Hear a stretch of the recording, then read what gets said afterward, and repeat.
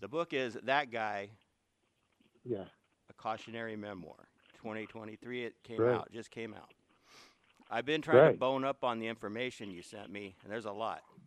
You've had a long career and a lot of situations, people you've met, people, place, and things, and that's what your book is about, Yeah. right?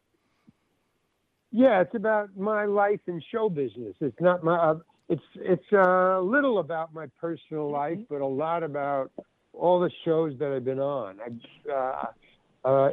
Podcasters have told me, because I don't follow me, but podcasters have told me that I've done about 210 Coca-Cola. shows, and who's that? Who just said Coca-Cola? Melrose Larry Green. Were you on a Oh, Coca-Cola commercial, Larry?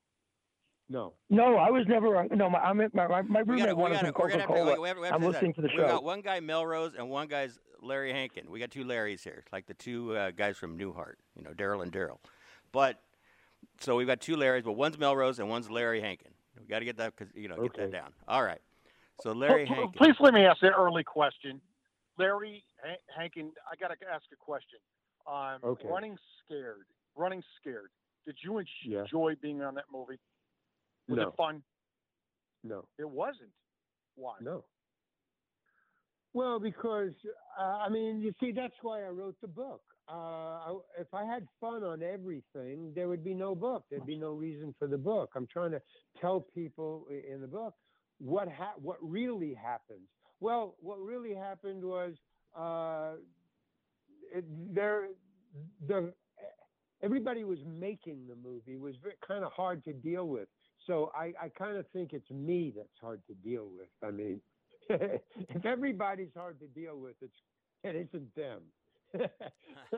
So, and then it rained during the filming of it. I think I was under a bridge or something where I was a crazy guy. And no, wait a minute. Wait a minute. I'm getting two movies mixed up with the same star. Running Scared was two Chicago detectives. It was Gregory Hines. Okay. Yeah. Okay. That was a little better because I was a mechanic with the taxi. That was that one. Okay. I've done a lot of They movies. make the bulletproof. You made the bulletproof. Right. Taxi. Exactly. So that was fun because I just was inside in the garage, and I just had to deal with the two stars, and that was pretty easy. So it was. And they were good guys, real good guys. Well, let me see who was the tap dancer, the actor Gregory who was Hines. Gregory Hines. Gregory Hines. Yeah, Gregory Hines. Gregory Hines is really hard to deal with. I was in two movies with him, and not with him, but I was in two movies that he was in, and I was a character in it. And he's hard to deal with. He's really he's like a star. He wants to be treated like a star, and I don't really. I choose who I want to deal with as a star. It's up to me. So I dealt with him like I deal with any other actors, and he took umbrage at that. With the comedian, the stand-up comedian, who's the other guy? He was on Saturday Night Live. He was on Soap. I can't think of his name. Yeah. Billy Crystal. Billy Crystal. Billy Crystal is easy because, he's not a star. I mean, he doesn't act like a star. He is a star, I guess. But, I mean, he's just a guy, man, and that's what I am. And so we got along great. And he's a baseball fan. But Gregory, You're saying that Billy Crystal is basically a guy from the neighborhood that can act a little machinima he doesn't put on airs, but Gregory kind of does, I want to say this. So I'm not attuned to that. And that's sort of like what Melrose Larry Green is on the phone. He's from your neighborhood, and that's where we want to get back to, where you grew up. I wanted to get back to that and how you. Far Rockaway, Long Island. Melrose. Well, I'm from Woodmere. I'm from right down, a couple of villages over. Man, the next town, yeah. I used to I'm from Woodmere. Where did you work in Woodmere, Larry? Right. Yeah. On Dowsimer's Florist. Oh, I remember that place. Yeah, of course. Well, I went to Hewlett High School. Say that again. I went to Hewlett High School. Oh, Hewlett High School. Yeah, we used to play them in some sport. I don't remember exactly which one, but Hewlett. I'm a big fan of yours, to... Larry. I love your work. Well, you're an incredible, talented guy. Very modest. You're not difficult. Thank you. I've been a fan of yours for years. Your book, That Guy, I'm enjoying it. The introduction I've heard about, and I tell you something. You probably don't know me. I used to go on Howard Stern. I'm going back on Howard Stern for years. I've been on Howard Stern. Get me on Howard Stern. Put in a word. Oh, that's a done deal. I'm going to call Baba Booey, and next time I talk to Baba Booey, tell him about you. I talked to him 3 days ago. I talked to Baba Booey. Oh, really? I've been a fan for years, man. Do you know the name Howard Deutsch? Howard Deutsch, married to Leah Thompson. Where do I know that name from? He worked with John Hughes on some of the movies. He's the director. He worked on some of the movies you did with John Hughes. Right. He went to Hewlett High School. Oh, yeah. I mean, I know of him, but no, the movies that I did with John Hughes, John Hughes directed one, and Christopher Columbus directed the other. So I don't know how Howard Deutsch. What was the third movie? I've been in 3 movies with. He did Pretty in Pink. That's his main claim to fame. That's where I know the name from. It's a great movie. You know, Larry, I'm so. People that are listening to this need to understand that this Oscar stuff going on Sunday. Yeah. Larry Rankin has more experience and has done more in his lifetime than all these actors that are going to be getting their Oscars put together. This is a working actor who keeps going like the ever ready bunny. And I just love everything about you, man. Can I just ask you quickly about your years in San Francisco when you did your improv group in the 60s, the Commedia dell'arte? What was that all about? It was about listening. Is what it's about, and no denial on stage. If you can remember those 2 things, you'll be a big star in improv. I loved it. I wanted to stay there for the rest of my life. I never wanted to leave. That was my sweet spot. I was there for 10 years, and I really went down to Hollywood with trepidation. I really didn't want to leave. I didn't know what was down there. The money was huge, and that's why I went, because the money is huge down here. I'm in L.A. now. But back then, we were making $250 a week to maybe $500 if you were there a very long time. But, and we're doing 3 shows on Saturday and 2 shows on Friday. I mean, we Larry, I wanted to get back to the book. Hey, Melrose, I want to get back to the book, though. We want to talk. Yeah. Okay, in the book, the Bob Dylan, the Ballad of Alcus. What does that mean, Larry? Okay. Ballad of Alcus. Howard Alk was Bob Dylan's documentary filmmaker. So any film that you have seen with Bob Dylan in it, a documentary with Bob Dylan in it, Howard Alk had something to do with it. Generally, he was an editor. He's probably known for being the best editor at his time during the 60s. But he also carried a camera with him, very small, I think it was a 16 millimeter camera. And wherever he went with Bob Dylan, he just took the camera and he would just sit next to Bob and he would just turn it on and turn it off during a conversation. But he always had the camera with him. But if you read that section of the book, where I worked with him, with Howard, writing a movie for Bob. And he would come over. Well, he only came over once. But he was there for a couple of hours, and we just talked about what the movie was going to be about. So it was fun working with him. I mean, talking to him for those 2 hours.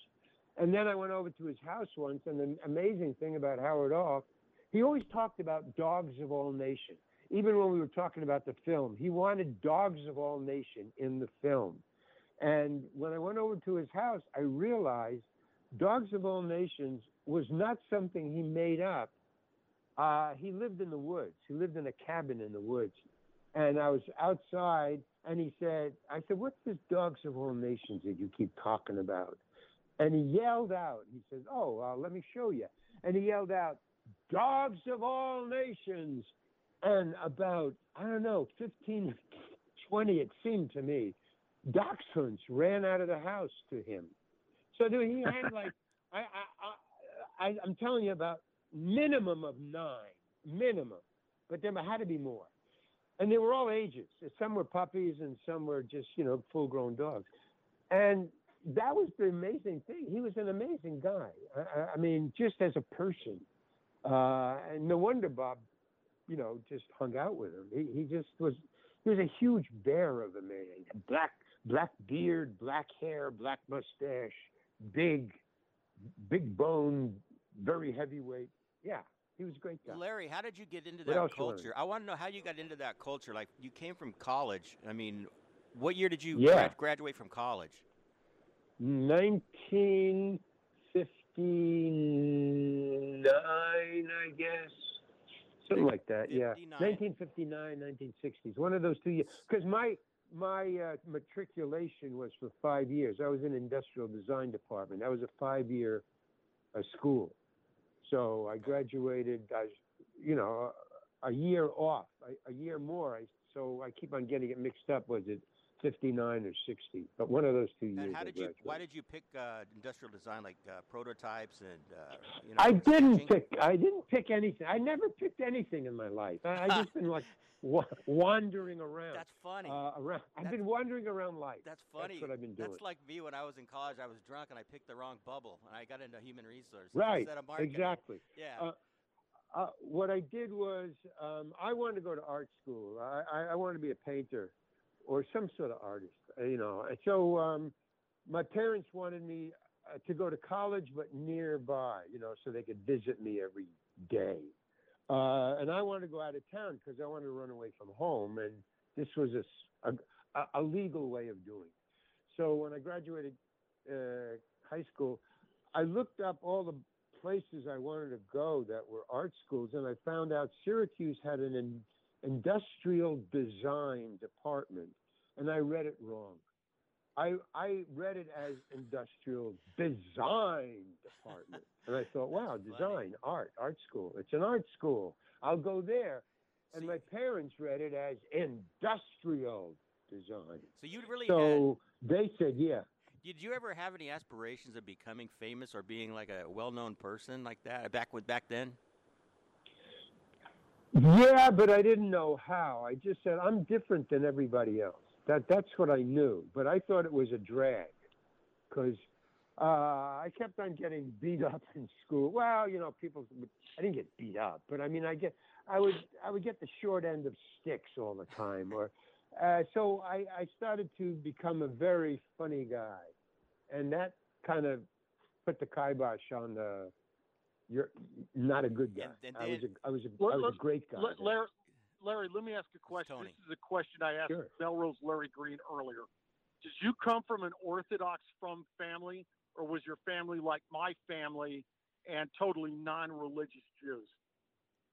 They were totally Orthodox, non-religious Jews, and that fucked me up, man. Because did they light candles on Shabbos? They didn't do diddly, but they wanted me to do everything. And I really, that rankled me, man. So I never got along with my parents at all. I mean, that was it. I just wanted to run away from the time I was 10. Because, they made me go to, yeshiva. They made me, get bar mitzvahed in an Orthodox shul. And they drove me to my bar mitzvah on Saturday, which you can't drive. You can't even have keys to your own door. They drove me there, and they parked two blocks away from the yeshiva, the shul, and we walked there. So to hide the fact that we drove on Saturday, that's how much bullshit was going on around me as far as religion. So as far as religion goes, you can take it and shove it. Religion is bullshit. And So you never I'm reconnected with responsible for that. Judaism? You never reconnected with Judaism? Ever. I don't connect with any kind of religion. It's just a scam. It's a Ponzi scam. It's a scam to get money. That's what religion is. So you're a follower of George. Okay, let me ask Carlin. you this: the cultural roots of Judaism. Can you still identify with them? No, man. Why should I? Of your heart Why? as a kid? Give me a reason to identify with anybody. Give me a reason to identify with you. I'll give you an example. I said this to Melrose. When I was 44, my last biological family member died. That was my sister. Right. And I was feeling kind of lonely. I never went to shul. I could have cared less. I saw myself as just an American. And I was around the Chabad rabbis for a long time, but never went, okay, Rabbi, God bless you. See you later. But here's the deal. So I went and saw a rabbi, told him what was going on. He says to me, how old are you? I said, 44. He goes, oh, another one. So what does that mean? I had did I guess when you get in middle age and everybody starts to die, you start feeling for your roots in life. Now I'm in my 60s. Not me. Don't put me in that category. Okay. Well, I don't want to get a religion. I'm way older than you. I'm way older than you. And listen, I'm going to die. Everybody's going to die. You're going to die. We're all going to die. Everybody on earth is going to die. I mean, there's no big deal, man. I think that's what I don't understand. I'm not talking about dying, but being a member of a religion to die. Well, we don't want to get into religion when you start to get old. Yes, and when you get out of that's fine if you have no place else to go. And when you go to prison, go to religion. And when you go to wherever you have to go. Right. If you need religion, go there. I don't need it. Right. I don't believe in it. It is nothing. Well, let's get past that. You get it? I got it. Let's change the subject. Thank you. Because I don't. I know. The religion has nothing to do with Larry Hankin. Well, let's get on to something. Let's get on to something else. Let's get on to after you graduated from college, how did you get hooked up? Yeah. Okay, the coffee houses. Were you like in there with well, Melrose? You had Bob Dylan. You had who did you associate everybody. with? You had them all. Everybody. Right? Lenny Bruce. Everybody. Lenny Bruce. Yeah, and that's Melrose. Everybody was in the village when I was in the village. Bob Dylan, Jimi Hendrix, Dave Van Ronk, Peter, Paul, and Mary. You just name it, and it's. What the heck is this? And you go to Melrose Larry Green's show every night, and that's what he plays, right, Melrose? Yeah. Oh, yeah. I love Dylan. Peter, Paul, and Mary. Bob Dylan was considered. I don't know if you know that, Larry. He was considered for the role of Paul, but it went to Noel Stuckey, and Noel Stuckey used to be a rock star. I don't know if you knew that, Larry. I used to watch Noel Stuckey used to be a stand-up comedian. I used to watch him in Greenwich Village. He was everything. And you're telling me that Bob Dylan was going to replace him and Peter, Paul, and Mary? No. Before Noel Stuckey got the gig, Albert Grossman had considered submitting Bob Dylan, but Dylan didn't want to do it. You bet. No, Albert Grossman was my manager back then in the village. No kidding. But Dylan brought me to him. Dylan was a big fan of mine in the village when I was a stand-up comedian, and when finally, go ahead. You still do comedy? Do you still do stand-up, Larry? No. No? No, I want to. I'm going to go back. I mean, because I do stand-up. I do stand-up, and I as soon as I saw your picture, I know your name. I knew you from all the movies, but I figured you were a stand-up. I bet you're a great stand-up. Did you know Woody Allen at all? I opened. Love that guy. You opened for Woody Allen. I opened for him for years. His manager was my manager. I'm telling you. Because Grossman handled only folk people. He said Grossman told me that I was too tall to be funny. Wow. Wow. Larry Hankin. That's unbelievable. Larry Hankin, you've got the right guy. You've got Melrose on the phone here. This guy is going to promote the heck out of that guy. A cautionary memoir. Melrose Larry. That's great. That is his. Everybody got to get the book. That guy, Larry. You're so modest, and it's really an honor. It's an honor. I love your comments on religion. You sound exactly like my older brother Ricky, and I think your values are your values, and nobody can take a person's values away from them. The brilliant comment on religion. And mind you, I went to Brandeis University and Temple Beth El and Cedarhurst, but I totally love your comments. And that's what you're brutally honest. You and Dylan are very similar to one another. I bet. He discovered me. Dylan discovered me. No kidding. He really did. No, yeah. Wow. He was the one who said, hey, Albert, you got to sign this guy. So he refused to, but he came and he helped me. Albert did. And then when Woody Allen's manager came in and down to the Greenwich Village, the bitter end, then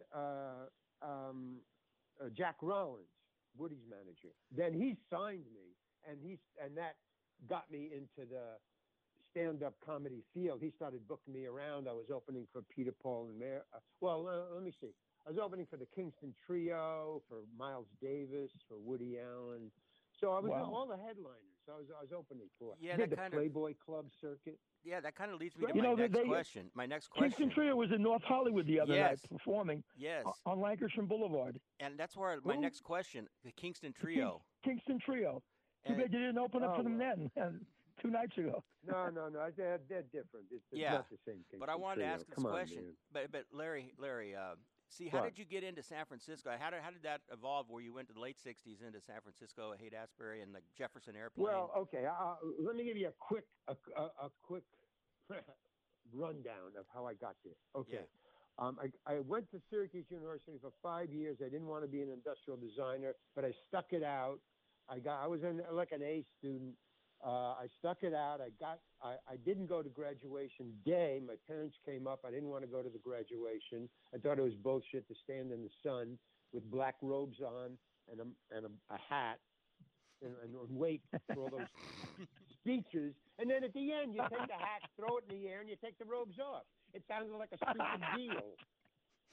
So I said, no, I'm not going. And instead, I went to the Orange, the bar, where just all the college students went, and nothing big deal about it. But I got into a bar fight, a badass bar fight, and I got the shit kicked out of me. I mean, really bad. I had to go to a hospital. And but I got even. So it was okay, but I couldn't go to industrial design. My arm was pulled out of the socket. I couldn't use one hand. So I had nothing to do. So I told my parents, and my best friend was Carl Gottlieb, who wrote Jaws and all those things. Mm-hmm. In Syracuse, he was my best buddy. So we hung out together because he was in the acting department. So I would always go down to the acting department and hang out with Carl. And then when I graduated and I was all beat up and I couldn't do anything, I asked him, I said, where are you going? And he said he was going to Greenwich Village to be a writer. He always wanted to be a writer. And I said, you want a roommate? And he said, fine. He said, what are you going to do? I said, I don't know, but I just want to go to Greenwich Village. It sounds cool. So I went there. I borrowed a little amount of money from my parents, who didn't like what I was doing at all, man. So they kind of disinherited me. So I just hung out, and I got a busing bars from 2 a.m. to 6 a.m. And I did that for a couple of months. But I had my nights free, and Carl was writing and going to work all the time. So I had my nights free, so I hung around in the Village, and I was seeing Bob Dylan. I was seeing all the people I mentioned and more. Frank Zappa, and everybody was there in the 60s. And the Mothers of Invention and blah, blah, blah. And Joni Mitchell was there. And everybody was there, man. It's insane. But nobody was known. And so I said, wait a minute, I'm a funny guy because, I was funny in high school. I was funny in college. I'll be funny up on stage, which was kind of hard. It's not that easy. It's different. Getting up on stage in front of paying audiences and making them laugh. But I finally got the hang of it, and that's when Jack Rollins came in and said, hey, you got a manager? And I said, no. And he said, how about me? And I didn't know who he was. I had no idea. Uh-huh. But the whole point of being in Greenwich Village, everybody that I mentioned and more, were in Greenwich Village not to become famous, but to get representation. Everybody wanted an agent or a manager. That's why they were there. Because you couldn't leave Greenwich Village unless you had an agent. You could do well in Greenwich Village with no agent at all. It was all coffee houses and small nightclubs. But once you got out of there, even uptown New York, you had to have an agent. So everybody wanted an agent. And when he said, how would you like representation? I flipped. Yeah, man, of course. And then, that night when we were talking afterwards, having a beer or a coffee, they said, hey, I said, hey, I got some representation. And that was like a big deal in those days in that place. And everybody said, well, oh, yeah. Who did you get? Like, well, what could you get? You couldn't get anything. And I said, well, I don't know. I don't know the guy. His name is, I wrote it down. It's Jack Rollins. And everybody flipped out. That's Woody Allen's manager. Whoa, man, cool. So, so he started sending me around. And then I started to dig Lenny Bruce, Richie Pryor, and George Carlin, and I started doing their kind of stuff. I didn't steal from them, but I was doing, in other words, critical thinking humor. Mm-hmm. And when I was opening for Miles Davis, that was cool. But when I was opening for the Kingston Trio and Woody Allen, it was uncool.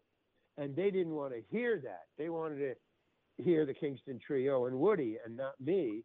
So I had to go out on my own. And so Jack started booking me with people who would like what I did, which was this critical thinking humor. Cursing on stage, talking about marijuana and sex jokes and blah, blah, blah. But I talked about my day, not jokes. Yeah. And from there, I was being pulled off the stage by the police. And, just like Lenny. And I called Jack and I said, hey, man, this is not fun anymore. I'm not doing drugs. At the time, I wasn't. And I'm not doing drugs. And the cops are pulling me off the stage for what I'm saying. And that's bullshit, man. So he said, well, join Second City. They own the theater. The cops can't get near you. And they're doing the same thing as Richie Pryor and Carlin. So go there. So I auditioned. I got a job there. And then about 5 or 6 of us split after. I was there for about 6 months. And then after that, about 5 of us split for Mexico with a director from Second City, and we went to San Francisco. So that's how I got to San Francisco. We opened a theater. We called it The Committee, but it was just a ripoff of Second City. It was improv. There's nothing to rip off. You make the stuff up.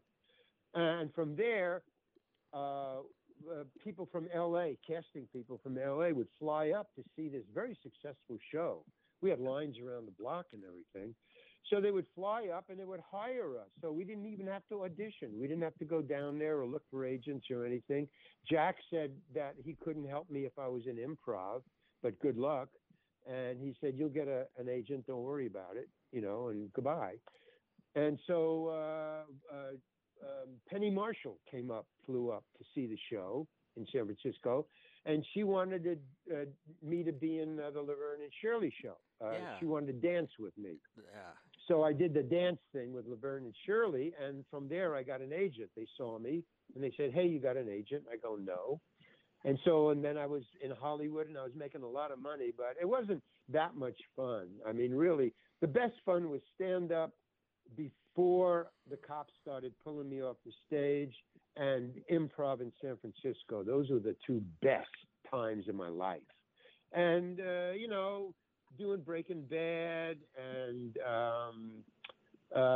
Seinfeld and, those 2 things like that, small stuff, I like because you can get along with people and there's no stars. But and then Escape from Alcatraz was really great. I worked on that for 3 months. Got along great with Clint. I mean, we had fights. We disagreed on things, but we disagreed like actors disagree. It was just okay, you're right or I'm right or okay, forget it. Yeah. And what's his name? Wait a minute. One more thing I got to tell you Uh-huh. is Don Siegel directed. Directed. Don Siegel directed Escape from Alcatraz, and Larry David directed me in Seinfeld. And those are the two great directors. And John Huston directed me in Annie. I can't remember. In Annie. Yeah. So, that was the best of Hollywood. I kind of think I hit all the major people I wanted to, and then I got out. Yes, and the story. And the story about the dog catcher, the role of the dog catcher. That's really great. Where the dirty outfit. Oh yeah, well, that's your personality. He stuck up for me, man. That's your personality right there. Yeah. I mean, well, John Huston is. I mean, he's in the pantheon, man. I mean, you can't get greater than, you can equal, but John Huston is amazing. Yeah. And I got to talk to him and hang with him. Yeah. I mean, that was, so those kind of things but as far as being a Hollywood actor, that's nothing. I don't, that's cool because of the money, but that's not where your heart is basically. That's not what I'm about. That's not what I'm about. I mean, right. It's just not what I'm about. And you know why? That's what turned me on. This is Trevor again. This is what turned me on was the problem. That when you wrote that's beautiful. The homeless situation. I mean, that seems like it tugs. Wait a minute. What is that? No, hold it. What? Oh, the film short. Yes, that was great. I mean, I even have a clip of it if I can play it. Can I play it? Oh yeah, sure, man. Yeah, okay. I didn't direct it. I wrote it. This is sort of me. I used to go down to like the streets, like just to get away for 2 days. I get a dumpy motel and just hang out on the streets. That's what I did, and just to get away. Well, I lived on the streets. Yeah. For I know. A year. I know. I saw that. But so here, okay, hold on. Let me get it. Yeah, that really tugged at my heartstrings. Well, I made 3 of those. So they got prizes, but that's not why I did. That's it. See, I don't, if you here we go. If you want to be famous, you got to be famous. Yeah. You got to think famous. You got, and I don't think famous. I mean, I'm trying to think famous, but it's kind of hard being famous. Right. It's not attractive, man. I mean, everybody knows you. Attractive. Yeah, everybody knows you like Friends and from like Home Alone and all that. But then some of the stuff that's coming out of you is like, this is really what you're about. And I want to play this. This is Larry Hankin. He's homeless. He said it's the problem. Now, listen to this. It's about a minute and a half.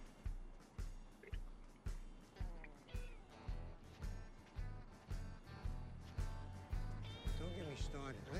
Let's change the subject, okay? Something less acrimonious, a little more amenable. Just Wow, the sound is bad. Let's talk. No, hey, don't play it. Don't play it. Okay. Don't play it. I'll let you do it. Don't play it. Tell us what it's about. No, it's not. No, the sound is bad. The sound is bad on the film, not your sound. Okay, but anyways, the film has bad sound. We try to fix it. Okay. But if you play it on the internet, okay. Yeah. But through this phone, I'm listening to it on phone. Okay. Is this and this is an audio broadcast, right? Yes. Yeah. So it doesn't translate. Okay, but I mean, just kind of. You have to see it original. Yeah, I mean, you probably have all the lines. You probably have all the lines memorized. Just kind of in a nutshell, just tell us what it's about. Oh no, I'm dyslexic. I don't remember anything. Oh really? I'm dyslexic. Well, basically, what it's about is a guy wandering the streets, and the problem is, and everything it takes to be home, or it doesn't really take anything to be homeless. I mean, there's no problem. It's just.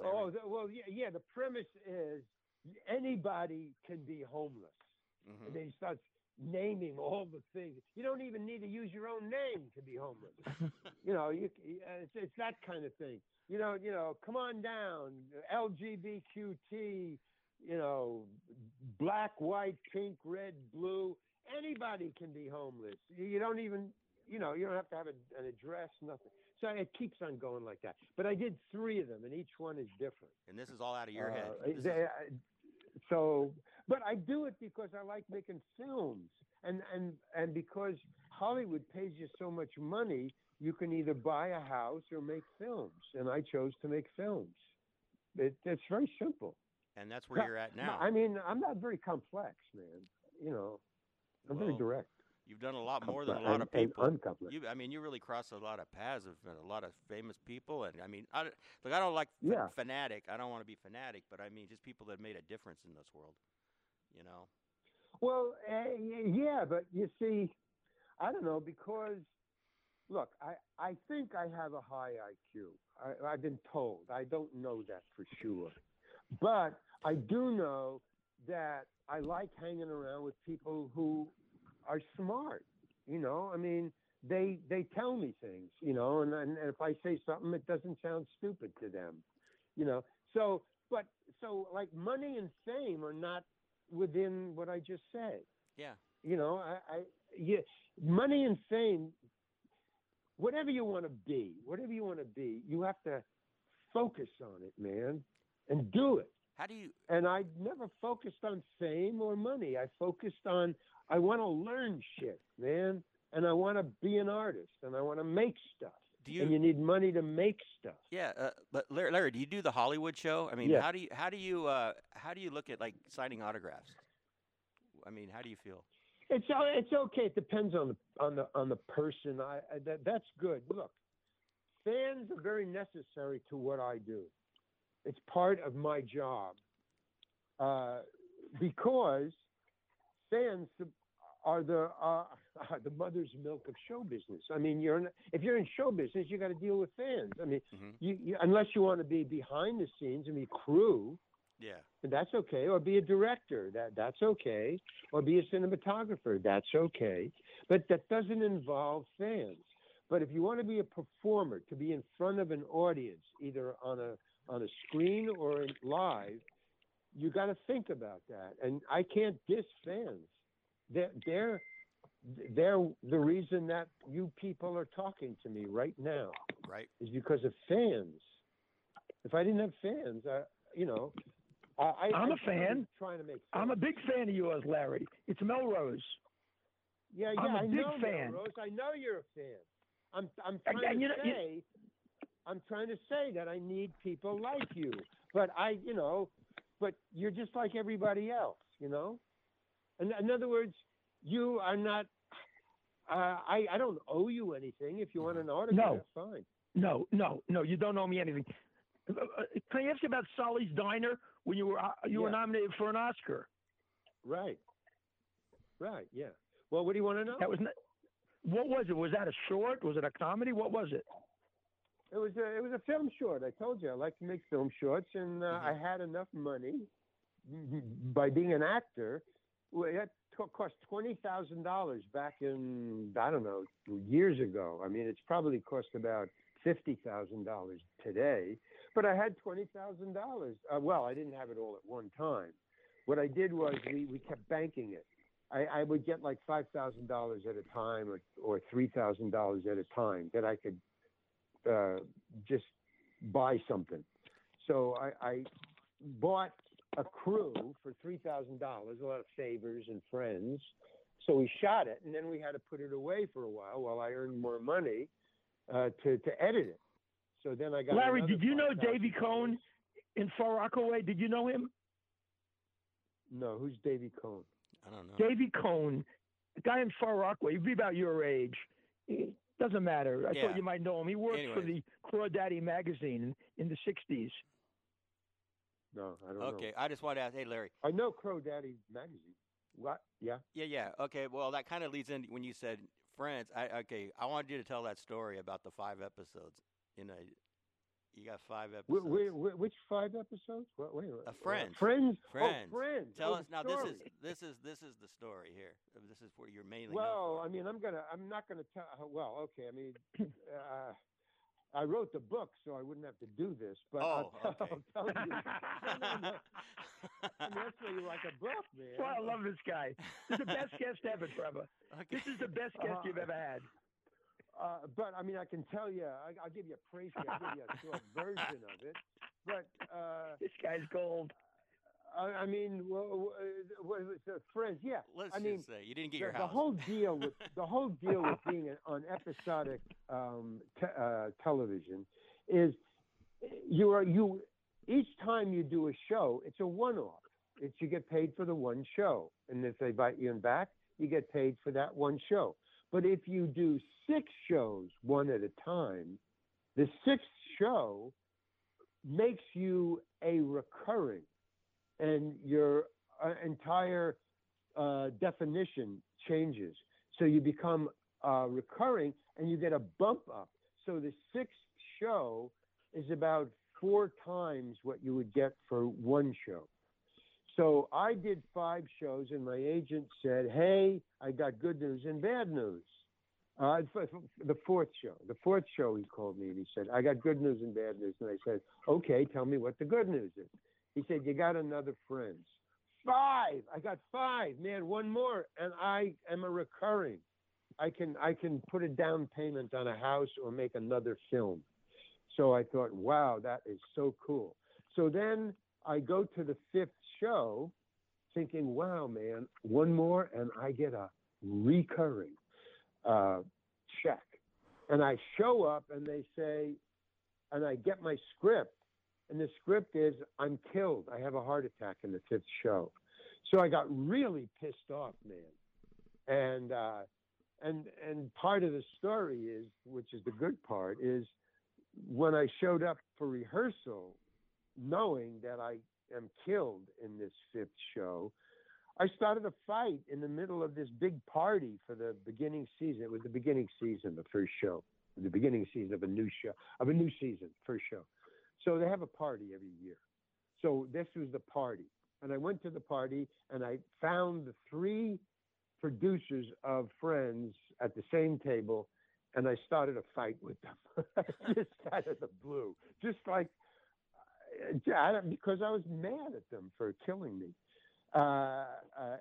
Having me killed, having my character killed, and preventing me from getting the bump up. So yeah, I said, what did you do? I don't think I said fuck. I think I was cool. But there was about 100 people at the party, and it shut the party down for about maybe 3 minutes. Everybody just shut up. Oh wow, what's going on over there? Now I was hollering at them. Why did you do that?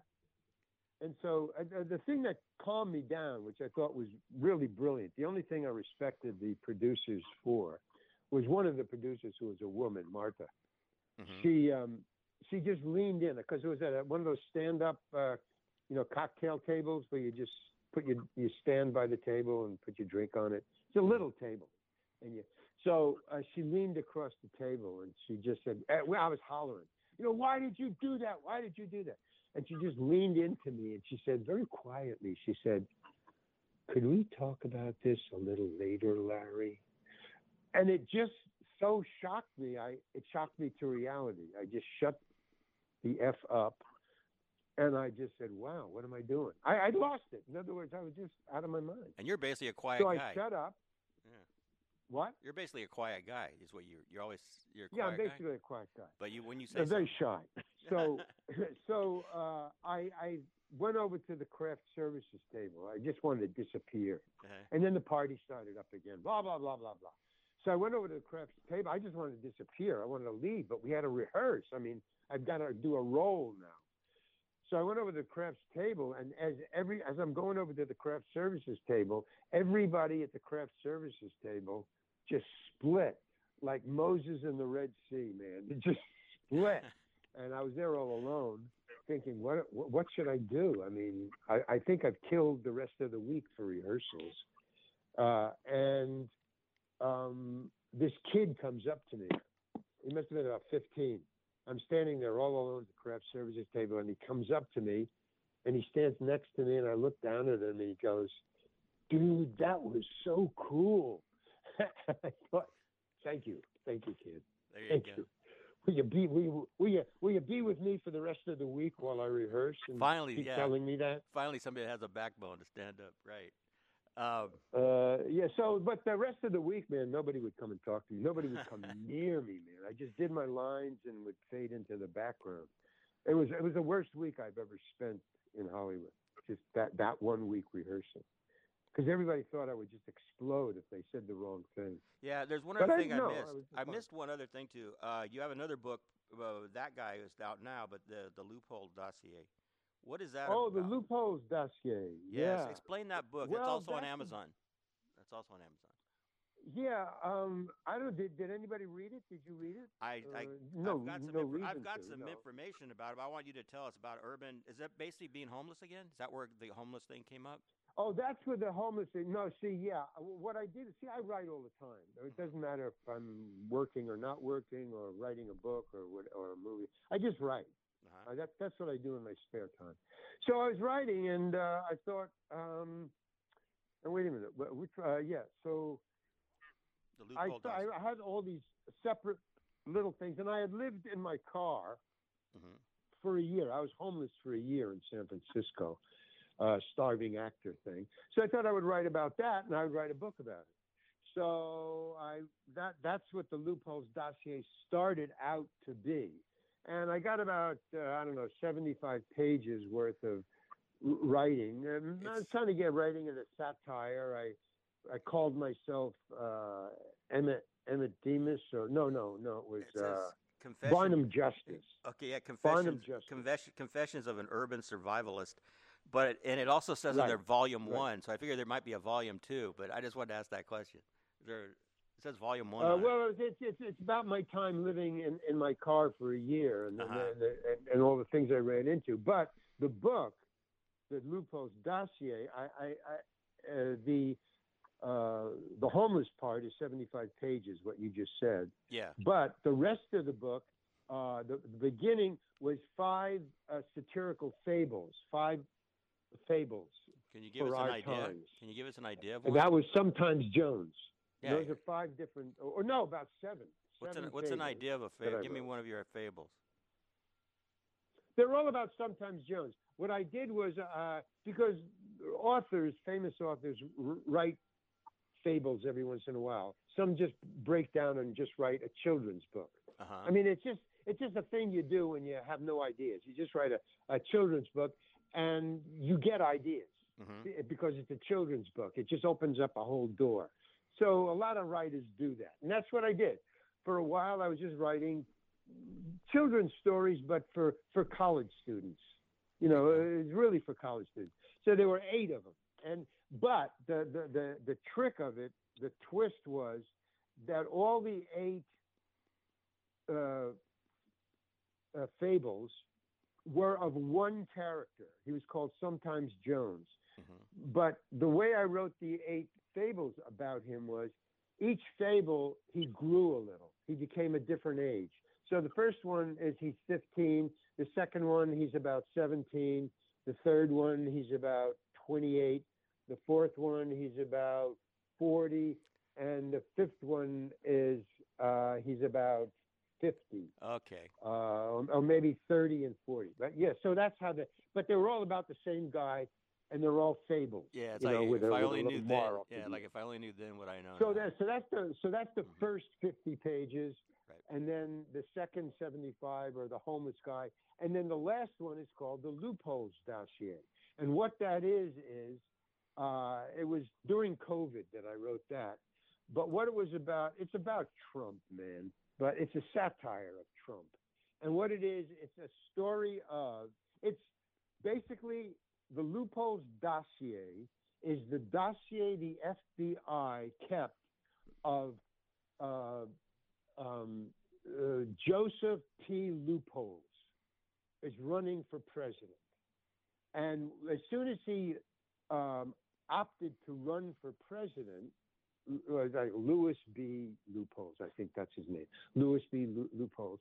As soon as he announced that he was running for president of the United States, the FBI opened a dossier on him to follow, as they did on all the other people running, a dossier just following him to keep tracks of him. So when he became president, they know who the president is and what he's done. And so I, Larry Hankin, got the dossier from FBI. They released it to the public. That's the trick of it. Yeah. That's my twist. Right. So they got and so what it is it's the story, the FBI's following him. It's the dossier pages. It's pages from the dossier about Louis B. Loopholes, or J. Loopholes.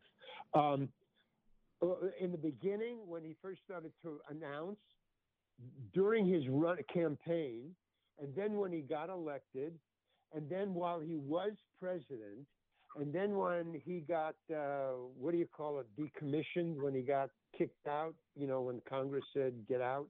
Mm-hmm. What is that called? Impeachment. Impeachment. When he, and then the dossier was his impeachment, and then his 3 years later, the FBI kept the dossier, and then his rebirth. So that's what the loophole dossier is. It's the FBI's, the FBI's dossier of Louis B. Loopholes' beginning, middle, and end, and beginning again of his latter day career. It's pretty weird. Yeah, it's pretty cool. Sort of like Nixon and John Lennon, something like that. Yeah. It's like that. But so that's what the Loopholes dossier. That's what that book is. But I never knew how to, and I couldn't get anybody to publish it. I couldn't get a publisher, so I published it myself. But I didn't know how to sell it, which is what everybody who didn't want to, all the big book publishers, that's what they would tell me. I said, well, we don't know how to sell this. We because they all sell. It's like movies. It's genres. Tony. And then this didn't fit any genre. Tony. Yeah, go ahead. You have anything to say? Yeah. Because I think Melrose is the guy that's going to sell this. Melrose can sell everything. Right, Melrose? Well, so Melrose, go read the book and see if it's worth selling, and then call me. I got a question for Larry. Okay. Larry, you're going to love this. I'm one of those guys, got out of high school at 16, had an AA degree at 18, a bachelor's at 19, and a master's at 21, and wound up working as a doorman at a bar because nobody hired me. Sounds right to me. Okay, so here's the deal. Some things happen in my life. I wind up creating a career for myself for 29 years and 10 months as a homeless consultant, not only being in downtown, and I made a lot of money doing it. Not only did I live in downtown Los Angeles, but I was with the homeless community 24/7, not a joke, for 29 years and 10 months. And wow, cool. I enjoyed the hell out of it. I actually enjoyed the hell out of it, except for the last 4 years. I got a little old. I saw a bunch of people that had spent their lives there and stuff. It's not a pretty sight for older people. Right. I want to ask you a question. I found in my own life, which the home I'm living in right now, 4 bedrooms, 3 baths in the San Fernando Valley, was paid for with that money. I got to say, I was banking all my money. I learned that I could live with so little it wasn't even funny. Yeah. From all those, and they taught me all the tricks.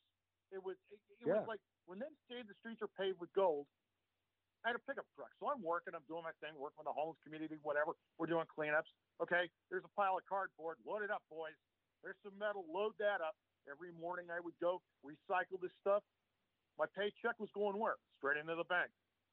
Because I'm making money daily off of what Americans are throwing away. It was exactly. And I would go further. There was a child that he's Korean American. His mother was a religious nut, and they were living across the street from MacArthur Park. And if you remember that area downtown LA, it was pretty bad. And the mother was poor, and they were living in a one-room apartment with cockroaches and stuff. And I was asked to take this child, and I did. So he's refusing to go to school and stuff. So I put him to work on Skid Row. Come on, join us. And I would tell the kid day in and day out. I would say to him, you got a high school diploma? And he would say, I don't. I said, well, get busy. This is your job for the next 40 years, dude. You're going to be cleaning these streets. Well, when he became 17, did you have a question? Yeah, I Tony. do.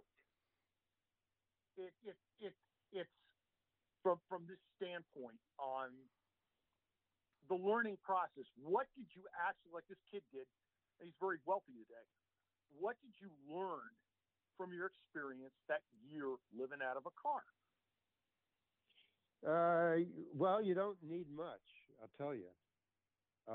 And then when you're homeless, as I was for a year, or as you were, and then you watch television. You get a television set and you watch television because you have nothing to do, and you start to laugh at the commercials. What the fuck is going on? I mean, if you want to know about a country, watch television and watch the commercials of the country you're in. The commercials in America are such a stupid waste of money. All they want to do, it's another Ponzi scheme. That's what capitalism. It's a Ponzi scheme.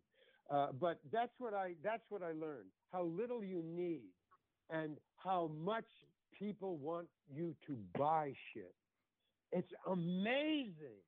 If you just look at television and the commercials, understanding that all television wants you to do, all America wants you to do, is buy shit. Buy new shit, replace shit, get rid of shit, buy new shit, buy more shit, get better shit. But buy it, spend money. I have now worked it out so that I only leave the house. I leave the house knowing that it will cost me money walking outside. That's what I learned. If you leave your house, Larry, you're going to spend money. Yep. And okay, I mean, fine. I'm not a miser. I spend money.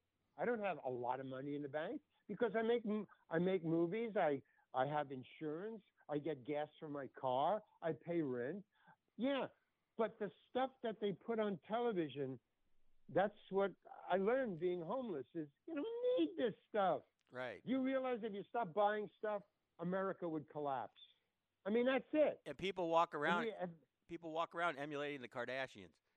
They go, oh, yeah, I need this diamond ring. You can't keep it up for long, man. You cannot keep that up for long. Right. The Kardashians are doomed. Yeah, Larry, in your experiences of that year of homelessness, how many people did you actually come across that said, you know, Larry, what's up, dude? What's going on? How can I help you? Did anybody ever do that, or did you find it just the opposite? I never told anybody.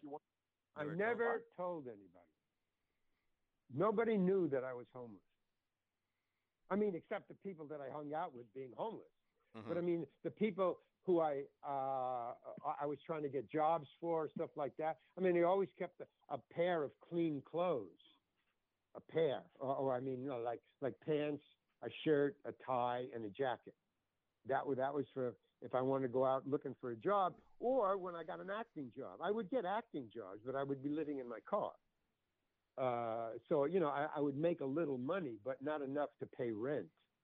I mean, I didn't have enough money to rent an apartment, but I had enough money to, say, feed myself. But that I also found out where I could get cheap food or where you could find, like I learned how to dumpster dive and all that stuff, you know, which is what you learned. I mean, you learn tricks of survival. And they're not the tricks of maintaining or being normal. There is no normal, actually. But you learn how to survive. I'm sure you know how to survive. You know, I do too. Trevor. Yes. Trevor. Yes, Larry. It's Melrose. Melrose. Uh-huh. Listen, I got to ask. I wrote a song for Larry. I'm at my piano right now, the Larry Hankin Blues, and I want to play. Okay, wait a minute. 45 seconds. Larry. Okay, so Melrose does a show every night. Melrose Larry Green. And tell it, Melrose, what's your show? Melrose Larry Green Show. No. Go ahead. Hello, I want to play the song I wrote for Larry right now. Okay, go ahead. All right, Larry. All right. Your fan, Larry. Right here. Okay. Well, I like Larry Hankin. Everybody got to buy the book, That Guy.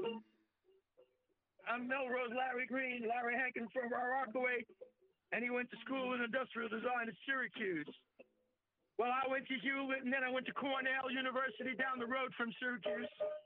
Larry Hankin is the coolest dude I've ever heard about in my whole life. As cool as Woody Allen, as cool as George Carlin, as cool as Bob Dylan. Larry Hankin, this is the greatest hour of my life. You're so real, man. You're real. You're as real as Bob Dylan and Howard Stern. You know what I mean? We know. All right. Oh, you gotta read that guy. If you're a fan of Melrose, Larry Green, you gotta read that guy by Larry Hankin, or else don't talk to me anymore. Talk about I agree with you on freestyling, organized man. religion. It's nonsense. It's complete bullshit. But I love. You have enough. You like it, guys? Yeah. Well, I like the fact that it didn't rhyme. It's really cool. That's freestyling, is what you're doing. And Melrose it's goes cool. out. Melrose goes out on the street and he sings these songs. So you got to get out there and start singing. That's great. Hip hop's got nothing on you, man. Yeah. Freestyle. Listen, Larry, you got to go back to stand up. Trevor, you got to talk to Carl Kearns. We got to set this thing up. And Trevor, you got to be the MC. Melrose Larry Green, Larry Hankin, Melrose Larry Green. We'll get it going because I know it would sell. And Trevor, you're the one that put it together. Larry, you can talk to Trevor to get a hold of me because Trevor's got my number. You've got all the connections. You've got all the connections in Hollywood. I can make it up there. Is that where you're going to do it? Well, this guy, Larry Hankin is gold. Yeah. And you know what? He's real. And you, by the way, Larry, let me make this very clear. You have nothing to apologize at that friend story. You didn't lose it. You were right. My mother, Gussie Greenblatt, is listening from the grave right now. She was the same way. You know, that's Far Rockaway, baby. That's Far Rockaway. Change at Jamaica, track number 6, Far Rockaway. You didn't do anything wrong, Larry. They effed up at Friends, not giving you the bump up. You didn't lose anything. And the 15-year-old kid's a cute story, but make no mistake about it. You didn't do anything. Do you remember the TV show Fridays, Larry? Yeah. Remember that TV show? Well, you may know this and maybe not, but I love to stump you on something. There was a guy with a big afro on that show, a guy with glasses. You know who that guy was? Larry David. Larry David? Larry David was on Fridays. Yes, and he had a big afro. So was Michael Richards. Michael Richards. Yeah. Mm-hmm. Wow. I didn't know Larry. I would never recognize him. Yeah. Larry David, you can look it up on YouTube. He had an afro about 10 inches high. A Jufro. Very funny. Larry. Okay, listen, I got to get off. I know, but wait. This is an hour. Wait, I can't let you go until we do one more thing. Okay, we're gonna sing. Okay, we're gonna sing a song, but not sing a song from Melrose Larry Green. You're gonna pick Bob Dylan. You're gonna pick a song from Bob Dylan to let us out. What song do you want? You talking to me? Who are you talking to? Larry Hankin. Okay, you want me to pick a Bob Dylan song? Yes. And we're going to play it out. Everybody Must Get Stoned. I know that one. Are you going to play it? I can play it right here. Nope, I'm going to play Bob Dylan. You ready? All right. Okay, fine. Can I sing along? All right. Okay. Here it comes. Number 1 on the Melrose Larry Green chart. Here it comes. And this is Trevor's Happy Hour with Larry Hankin.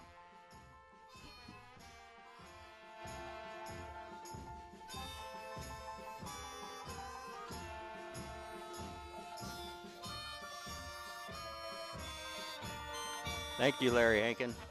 Thank you, Melrose. Okay, thank you. Talk to you later. Talk to you later. Bye. Here it goes. And then I got to promote one more thing. And there goes Larry Hankin. Into the night. Good. If they would.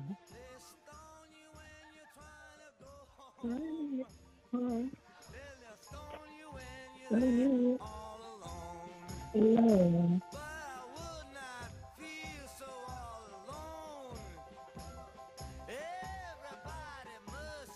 Must get stoned. Walking along the street. Stone you when you talk your sheep.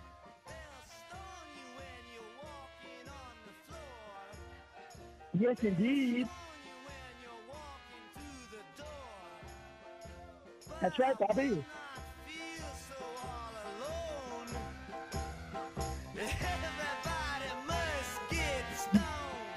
Down.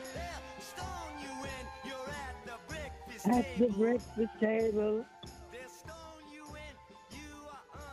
you are unable.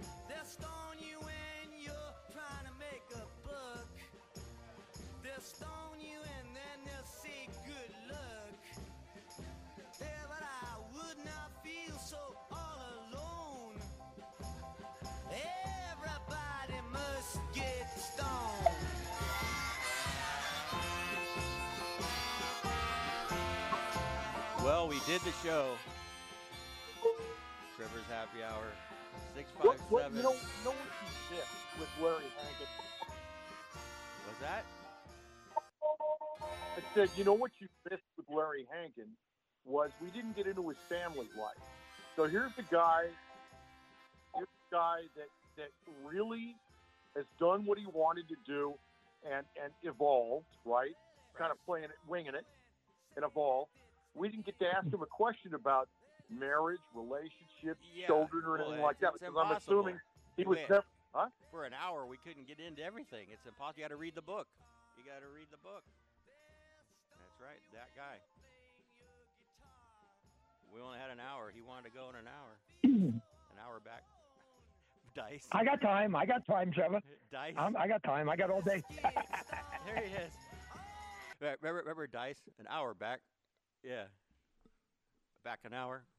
Hey, Melrose Larry? Who's the person that you've actually gotten to know in Hollywood?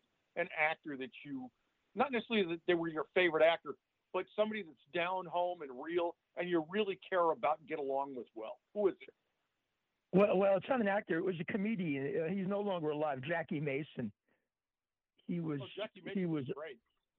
He was a good friend of mine for 30 years, and he really confided, in me, and has given me tremendous advice over the years, and a very decent guy. And I got to tell you something about Larry Hankin. He is a very super talented guy, and he's very focused. He's focused like a laser beam. And I think that all people that are in acting and, that have a persona are entitled to their private life. Howard Stern, for example, guards his 3 daughters and his personal life jealously. I mean, incredibly. I don't blame him for that. I mean, look what happened to John Lennon. Look what happened to Ronnie Dio, the rock and roll guy. There's some of these fans are crazy, and we live in crazy times now. But I honestly think you guys did a fantastic job with Larry Hankin. I think that, just with the Oscars coming up, guys, in 2 days, it's pretty appropriate that he be a guest 48 hours before the Oscars, because the Oscars are bullshit. They really are. Larry Hankin, to me, is more impressive than 90% of these actors that are being nominated on Sunday. If you look at his body of work, he spans 6 decades, guys. That's 60 years. I mean, I'm 72 years old, and that's a lot of time experience Larry Hankin has. Yeah, it's almost like he had 2 careers. The latter career in TV and movies, and then the first career was like basically a beatnik, and throughout the 60s, like following around bands and stuff like that. So, well, no, he obviously he enjoyed his. Listen to me. He enjoyed his craft. Yeah. I don't think it was that he was doing this to become Robert De Niro or Robert Redford. No. He was doing it because this is his craft, and he was improving on his craft. Yeah. You know what, Trevor? I think he really wants to go back to stand-up. I really got that feeling. And Trevor, if you can, reach out to him and see if he's really serious about going back to stand-up.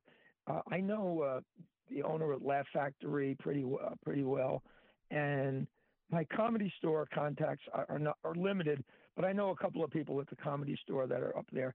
If he's really serious, because I think he'd really be happy doing that. It won't be easy. I mean, it's tough doing stand-up no matter who you are. My friend Al Lubell, who won Star Search, went on the other night, and there weren't more than 10 people in the audience. So it's tough. Right. But if he's serious, reach out to him, and you put it together, and and count me in on that. And I'm sure a lot of comics would want to work with Larry Hankin on stage.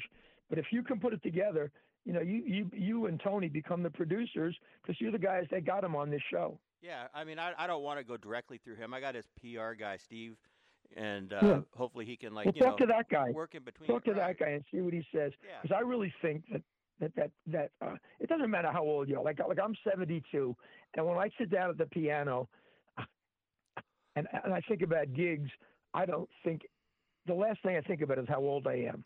I love when Larry Hankin says, we're all going to die. We're all going to die. You're going to die. I'm going to die. We're all going to die. And the idea, it's like Dan Bongino says on the radio, don't get dead. Don't get dead.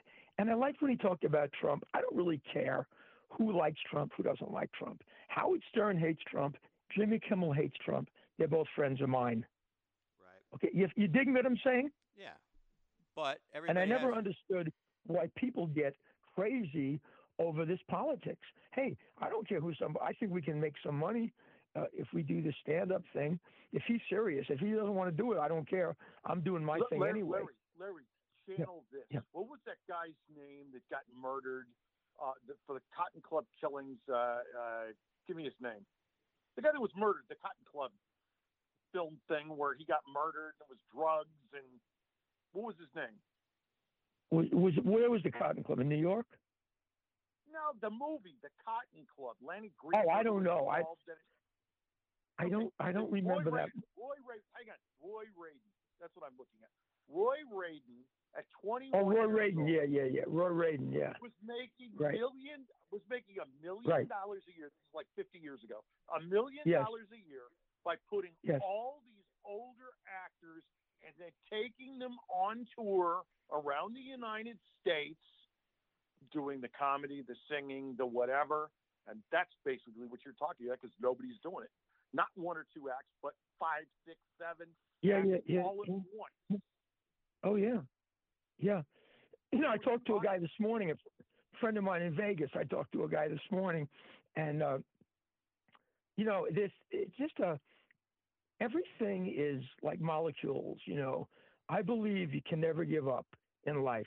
I believe that anyone's path, particularly if they're in the business, is them. In other words, when Larry talked about his parents and the graduation, I can relate to my own family. I didn't even want to go to college that I went to. I wanted to go right from high school to playing the piano, and my parents sort of wanted me to go get a degree. So I went to Brandeis, then I went to Cornell. I don't regret it. I'm very proud of my degrees. But I want you all to know that when I asked Larry about Howard Deutsch is a big fucking director. He's married to Leah Thompson. This guy, I went to high school with him. He played basketball. He was a good basketball player. He never talked to anybody. I had no idea that his father was well connected in show business. But if you look up Howard Deutsch, Deutsch, Howard Deutsch, you'll see he's worth about $30 million. Wait, is that guy related to Donnie Deutsch? Larry, I'm going to top you. I went to University High School in West L.A. So Jay Mansfield's son, Mickey Hargitay Jr., was one of my best friends. I went to junior high and high school with him. Remember Darby Crash from the original punk band, the Germs? Yes. I knew him real well. He looked nothing like he did when he was in punk. He looked like a little surfer and could have cared less. His original bass player, you're going to love this story. And this is true. He's now deceased for 2 years. May his name be remembered. John Grant. John Grant's Dinky, the original bass player for the Germs. But John Grant always did these shticks, guerrilla theater shticks, long before it was popular. And he did some of that shit for Andy Kaufman on the street because John's dad was in business and somehow became connected with Andy somehow. And John would do all his routines. And I'm telling you the truth. That wrestling girls routine came from my high school friend, John Grant. Not only did he never get paid for it, he never got credit for it. I totally believe you. Okay, stuff like this happens. So, Gene Stapleton from All in the Family. Her daughter was in one of my classes. But you're going to love this story. This is one of the things as a kid I'm famous for. Mm-hmm. It was a friend of mine, Hunter Watson, and I, every Friday and Saturday night here in L.A., we would go to Bel Air, Beverly Hills, Brentwood, Pacific Palisades, and crash parties. Didn't know the house, didn't know the people, didn't care. In we'd go, right? So one night, right there by, it was on Tilden, but it was right there by Veteran and Sunset. We go to this house, 2-story home. I just drove by it last week. Hadn't been there in 40 years. And we go in the side gate. We go in the backyard, and there's a guy and 10 girls back there. No music, no lights. They're drinking beer. So Hunter and I are drinking beer with them. We start smoking weed. We're back there about, 15 minutes. It was boring. And so we're getting ready to leave, and the porch light comes on. And I look up, and there's Colonel Hogan standing there with a little girl with dark hair that's kind of chunky. That was in one of my classes. Didn't know her name, but I knew her by sight. And she looks over, and out of 13 kids, she points at me and says, "Tony, is that you?" And I'm thinking, oh, God. My dad was in Hollywood. I thought, oh, God, I'm busted. Oh, God, I'm in trouble, right? So being a smart aleck kid that I was, I look right at Bob Crane and I said, "Hey, Hogan, where's Schultz?" And Bob had a full meltdown. He didn't think it was funny at all. How old were you? He grabs a hold of me and pushes me off his property and is screaming, "You're always calling the cops. We're going to jail." And we split. We bounced. So fast forward, my dad and I are at Sepulveda and National. It's a month before Bob Crane's murdered. We're at the Save-On drugstore, and there's Bob Crane with the guy that allegedly murdered him and a blonde woman that was not his wife. And my father says, my dad was the star of at least 3 Ed Wood movies. He was in all these films and wrote for ABC television stuff. My dad said, "Oh, look, it's Bob Crane. Let's go say hello." And of course, as a kid, I'm thinking, oh, God, he's going to remember me. You're that bastard corrupting my daughter, that routine. And I said to my dad, "Oh, I'm sure he doesn't want to be bothered." And of course, it had to be. He gets in line right behind us. And I'm like putting my hand on my face like, "Oh, I got an itch. You can't see me. I got an itch." Like he's even looking at me. It was funny. And then a month later, he got murdered. Hollywood is a wild place. It's a Wait a minute, you wild think that? Wait a minute, hang on. You're saying that the guy that was in the store is the one that murdered him? Yes, he was with him. They were together. Wow. His name was Carpenter. The guy that got tried for his murder was with him in West Los Angeles at the Save-On drugstore. And a woman. So they were friends? They were together. Huh? Were they friends? Yes. They were friends. He was a weird guy, this guy, Bob They were Crane. friends. He was murdered by his friend. Wow. What was he, gay or pedophile? I got a better one than that. I'm at the L.A. Gun Club. I used to be a policeman. I was at the L.A. Gun Club. I walk in, Robert Blake's standing there. No kidding. I reach in the back of my pants. I pull out a pair of handcuffs. I walk right up to Blake and slap the handcuffs. I got a photo of it. And slap the handcuffs on him. And he starts laughing and going, "I've had these on before." That's what he said, right? Everybody's laughing. My friend's with me. I take the handcuffs off. Everybody's taking pictures with Robert Blake, blah, blah, blah, blah. 3 months before the murder. He was there shooting his guns. One of my friends, he's now deceased also, who was a reserve with LAPD and got fired, was talking to him. And this is Larry, this is the truth. Was talking to him, and we come out of the gun club, and he said, "Robert Blake really is kind of a weird dude." And I was like, "What?" I've heard he's kind of strange, And he said, he asked me a question. I said, "Well, what was it?" And he said, he asked me if a gunshot wound to the head was always fatal. Wow. I'm not kidding. And of course, we never came forward with the trial and stuff. It's just because Blake was just saying all kinds of crazy shit when we were in there. It was being friendly. So, I mean, again, Hollywood is, if I had lived in Omaha, I would have no stories. But because I was born and raised here. What happened to him? Was he convicted? What happened with him? No, he was found not guilty, but in the civil trial, they hit him for $30 million and bankrupted him. He died yesterday. Yeah, he Yeah, I did. heard he died. Yeah. Do you think he did it, Tony? I do. I do. Yeah, I do. Yeah, No, I do for too. hire. I'm going to give you an answer. I'm going to give you the answer to this. I think he was involved in it. I think there was somebody else involved, and I think No, the cops somebody did else that. pulled the trigger. Yeah, that's I heard right. it was. I heard Yeah, it was like somebody else somebody pulled the that, trigger. like a gardener or like a maintenance guy on his property or something. That's what I heard. Something like that. Well, no, Yeah. well, they looked at that guy, but they cleared him. So Oh, they there did? obviously was somebody else involved in this. Yeah. Hey, listen, Trevor, I got to split, Tony. Okay. That was amazing what you guys did today. That was great. I think No, it was that was amazing your what best. you did. Yeah. What you did. Thanks. Well, I hopefully, think, hopefully, hey, Larry. I think we can get something. Yeah. If Yeah, you, call. if you, You know, if you can if go this out. guy, he may not be serious, but let me know, No, okay, Trevor? I know he's serious. I mean, he's trying to get back in the, with his book. So I mean, if anything we can do to help him, I'm there to help him. And I got Zombie Wolf here. I wanted to say hi, Larry. Zombie. Okay, yeah, I'd love to go on stage with this guy, Larry Hankin. I love it Zombie. because he can go for an hour. He could go for an hour. Yeah. Anyway, well, Zombie's in. So, anyways, Larry, thanks for coming on, and I'm glad that we had a good show. Look, Larry is born. You can look it up on Google. It doesn't matter how old you are.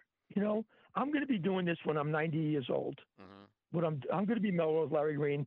Maybe I'll be in a wheelchair, but I'll still be Melrose.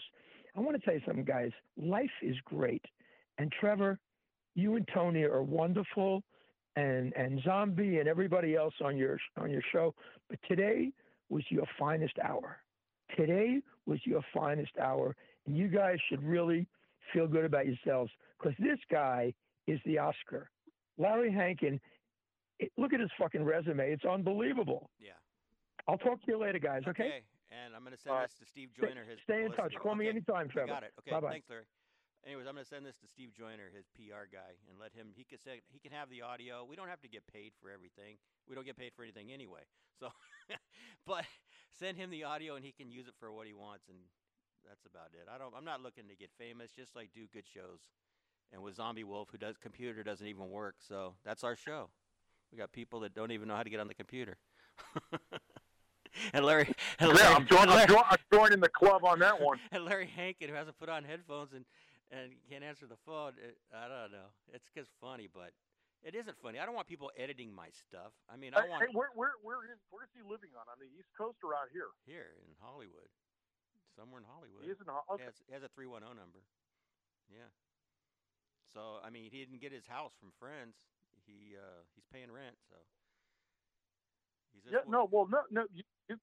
Again, let's go back because I think Melrose Larry hit on this. Okay, this is a guy we both picked up on this. Mm-hmm. This is a guy that wasn't doing it to get famous and drive a Ferrari.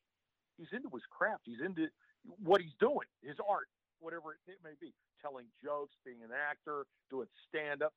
He likes it. He enjoys what he's doing. Yeah. Well, I'm getting ready to go. I got Kathy Garver just sent me a message. She's going to do an appearance. I told her I'd promote it, so let's do it now. So she's doing a movie, or she did a movie. It's called Yellow Bird, and it just came out. Right, I got that. She gave me a bag, a Yellow Bird bag. I've got it. Oh, she did. Okay. Well, anyways, here's like a commercial. This is like a commercial for the movie, and then I'll tell you she's making an appearance. Let me see what she says here. Did you get that appearance? I didn't. Tell me. Hold on. So it's in a where? Hold on a second. And Zombie can't talk. Zombie, are you there? He's like flashing, but his computer doesn't work. I talked to Irving, the Indian boy, too. Irving's yeah. He's out. She's making an appearance where? No, I'm getting it right now. I was kind of looking at Zombie here. I like her, Kathy Garver. She's really a nice lady. Yeah, let me see what she sent me. Hold on. Anyways, here. I even told her that she says that you can come on and talk to her. Where is I get to come on and talk? Yeah, she says she's waiting. I called it the hillbilly. He's going to come on. Okay, here it is. She said the hillbilly can come on. Okay. The hillbilly can come on. Join me at a special screening of my award-winning movie Yellow Bird at the beautiful historic Orinda Theater in Orinda, California. April 1st. Where's that at? It's somewhere near San Francisco. Just east of San Francisco. East of San Francisco, a question and answer and meet and greet. It's a theater, and I think it's more for like artsy people and things like that. Well, you figure San Francisco. I should have asked Larry Hankin. He probably performed there. Anyway, it's Saturday, April 1st, 2023. I'm going to play the commercial that just came out, and you can go on Amazon and watch it. And you can like rent it and watch it. Here's their commercial. At the Yellowbird, everyday people shop for extraordinary deals on everything in our store. Oh, let me tell you what it's about a little bit. Yellowbird is a new feature film starring Brian Doyle Murray, Kathy Garver, Angus Benfield, Plastic Marty. Well, it's about a successful PR specialist deals with the trials and tribulations of managing a local grocery store known as the Yellowbird, while struggling with his loveless marriage, an unhappy stepdaughter, and his own sobriety. Okay, here it is. We're here to serve. And you're always greeted with a smile. Welcome to the Yellowbird. Big farm-to-table fan? Then check out our locally grown fresh fruits and vegetables in the produce department. We have big, bright melons. No time to cook? Pick up a bucket of the best chicken in town. Winner! Winner! Chicken dinner! That's Kathy Garver. She's in one of those little scooters you get in the market. And our USDA prime meats are a cut above the rest. You want meat? Here's the beef. No trip to the Yellowbird would be complete without picking up one of our delectable homemade cakes or pastries. They're yummy and sweet and a real family treat. But wait, there's more. Coming soon, the Yellowbird will become an official sponsor of Scotty's Beauty Emporium. And with every 10 dozen eggs you purchase, you'll get a free shampoo and set by me. So come on down to the grand... Welcome to my vlog and welcome... There it is. So that's the Yellowbird. Can you hear me? And zombies. You know what? Yeah, we hear you, zombie. Okay. No, what would have been funnier if Jerry Lewis was alive would be Jerry and the little hover around going, "Hey, lady!" There you go. It sounds like one of those '60s commercials, you know, like like those ones they show in school. Yeah, that's the music. That's why they're doing it. That's exactly why they're doing it. Yeah. So you're right. And you got a bag or something? A hat, bag, or Yellowbird hat? Bag. Do you remember the? Oh, do you guys remember the days? Because I do. But okay, Larry Hankin wasn't getting what I was getting at. I was getting at a cultural thing, not a religious thing. But that's fine. He's on his trip, which means he said I got it pretty good. I'm sorry. He wasn't getting together with. Wasn't digging on his parents. I dig it. Okay. Mm-hmm. But looking back, and I like to look back now. Okay, like in the '60s and stuff. Do you guys remember the special bags they used to put in ice cream into?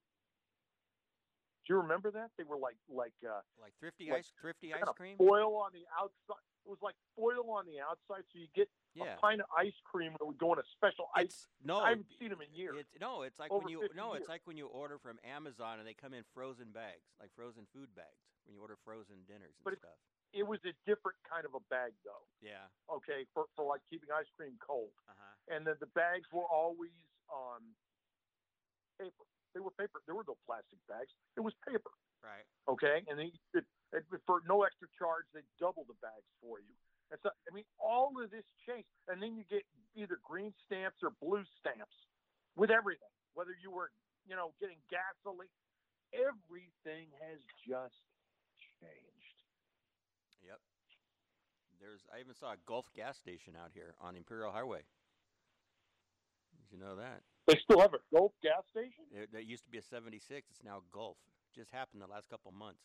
I don't know what's going on. I have not seen a Gulf gas station in years. I just saw one, and it was on Imperial Highway. As a matter of fact, it was both Gulf and Tang that were sponsors of the Disney show. Yeah, that's an East Coast chain, but maybe they merged with 76 Unical. Possibly. No, well, we had a Gulf gas station by my house in West LA in the 70s. Oh, you did? And then they tore it. They tore it down and turned it into a blockbuster. I've seen that a lot, though. I've seen a lot of gas stations turning into stations that I haven't seen, but they must be East Coast chains. There was another one I saw yesterday. I can't remember the name. It's like was it B&P or something like that? Yeah, there's a B&P. Right. Yeah, they're coming around again. And Valero, another chain, Valero Gas. Right. I guess that's the show. I don't know, man. We did pretty good. We did 2 hours almost. That's about how much they go. About 2 hours now. So. Yeah, Larry Hankin is quite a character, quite an educator. How do you like that? Both him and Melrose Larry Green, both of them got terrific educations. Terrific educations. Yeah, well, and they're like sort of like us, you know. We're not like highfalutin guys. They like need a lot, you know. I don't want to like you wear overalls, and it's like, and you like what do you call it? Not pawn shop, well, pawn shops, but thrift stores and stuff. Yeah, and we're the same. We're all the same on this show, pretty much. Pretty much, we don't need a lot. No, we don't necessarily need a lot. And that's another. We ought to do a show on this. I want to get in with Larry Rankin about this too. Dig this, okay? We don't need a lot, but it seems the women that come to Southern California. Oh, let me tell this story real quick, and then we can go. All right. I know this gal that left the Apache Indian Reservation, and 1 month later, at 18 years old, and 1 month later, she was arrested for first-degree murder. True story. She was convicted. She did 22 years. And most of those 22 years, because of her mother. I was communicating with her, and I helped her get paroled. Okay? Mm-hmm. So she's been out since September, and she sends me some pictures of herself, and I almost fell on the floor. She's a Native American, and she had probably $500 worth of makeup on that looked just fabulous, and fabulous clothes, and I was like, what the hell is this? And what is her goal in life? To go to Beverly Hills on Rodeo Drive and go shopping. From an Indian reservation to 22 years in prison. And I said, where the hell did you get this? She said, oh, well, they would send us magazines.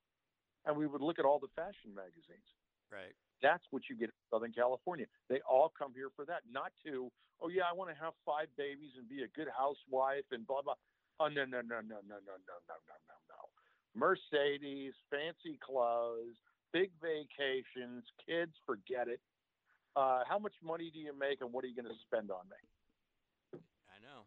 That's it. That's what, you know, well, he just crazy. said it. He said it. It's crazy. He said, look at commercials. That's what they promote, you know, commercials. Yeah, and these people live for commercials or advertising in magazines or advertising on the internet or whatever. You're right. They control, the commercials control the society, how they act. And, you know, that's basically whoever's writing this stuff is controlling the world. By the way, there have been times in my life that I have not had a TV. Didn't miss it. So I've got a friend that lives on the internet. I'm not going to mention his name. And every little thing that's going on in the world, he's in a full crisis.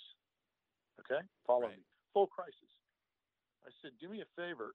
Stop watching Alex Jones and all these other people. Turn the TV off and your life will get and the computer, and your life will be much simpler. Yep. And it's true. Or he said something that was very, very true. Or you could just turn this on for 3 minutes and you'll learn more about the world than anything. You ready? Yeah.